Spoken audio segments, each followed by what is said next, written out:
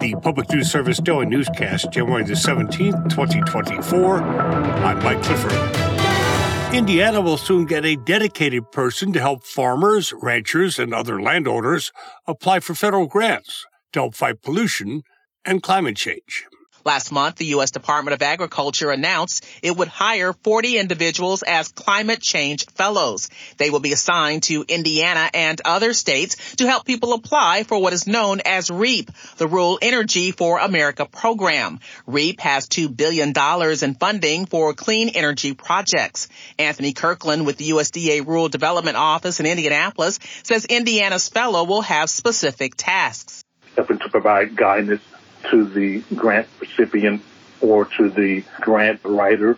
They'll also be helping with evaluating the process of an application and helping with monitoring, making recommendations, providing advice to the coordinator. USDA officials said they saw a need to hire the climate change fellows, or CCFs, after seeing an increase in applications. Kirkland says in Indiana, just one person is processing more than 60. The REAP program is part of President Joe Biden's Inflation Reduction Act.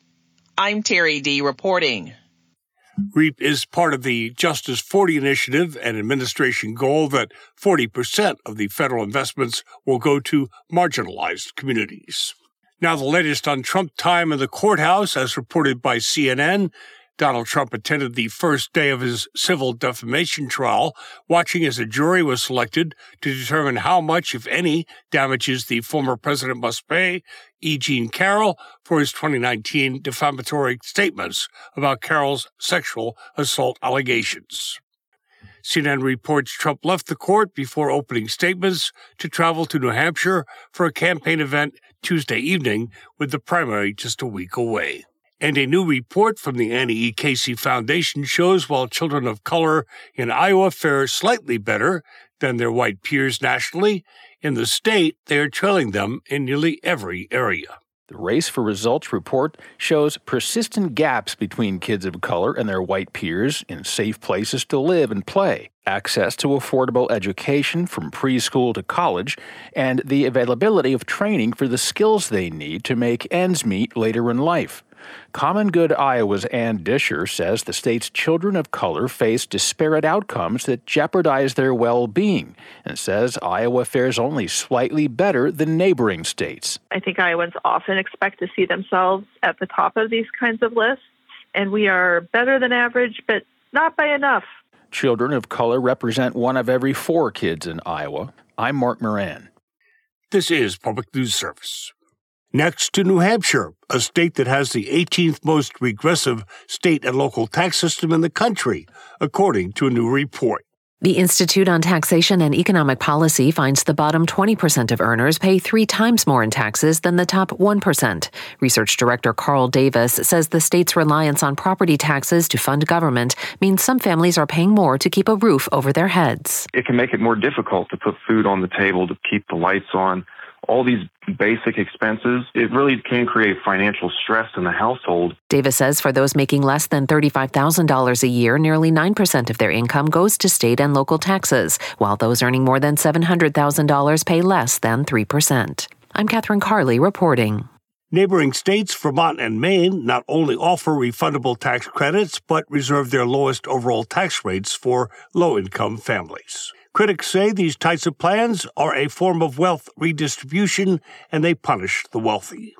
Meantime, the Idaho Coalition Against Sexual and Domestic Violence is taking part in a meeting with a U.S. health official this week to discuss ways to make the state safer against gender-based violence. Details now from Eric Tiganoff. The U.S. Department of Health and Human Services Assistant Secretary of Health, Admiral Rachel Levine, will be in Boise on Friday for a roundtable as the state legislative session gets underway. Idaho lawmakers have restricted rights for transgender and gender-expansive people in recent sessions, including a bill passed last year that bans gender-affirming care for young people. Levine calls this a concerning development. Like all Americans, transgender people need to be able to access care from their health care providers for any health challenge or any condition, as well as primary care and preventative care, but also gender-affirming care, and that's youth and adults.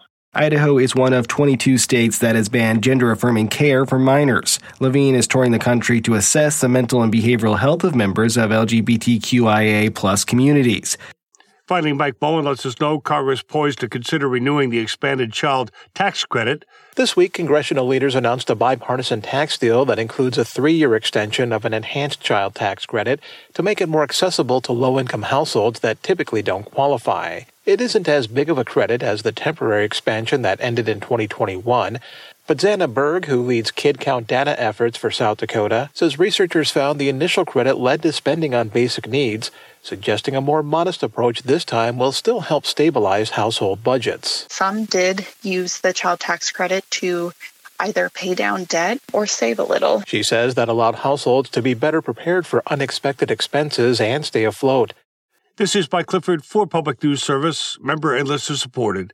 Here's some radio stations, big and small, your favorite podcast platform.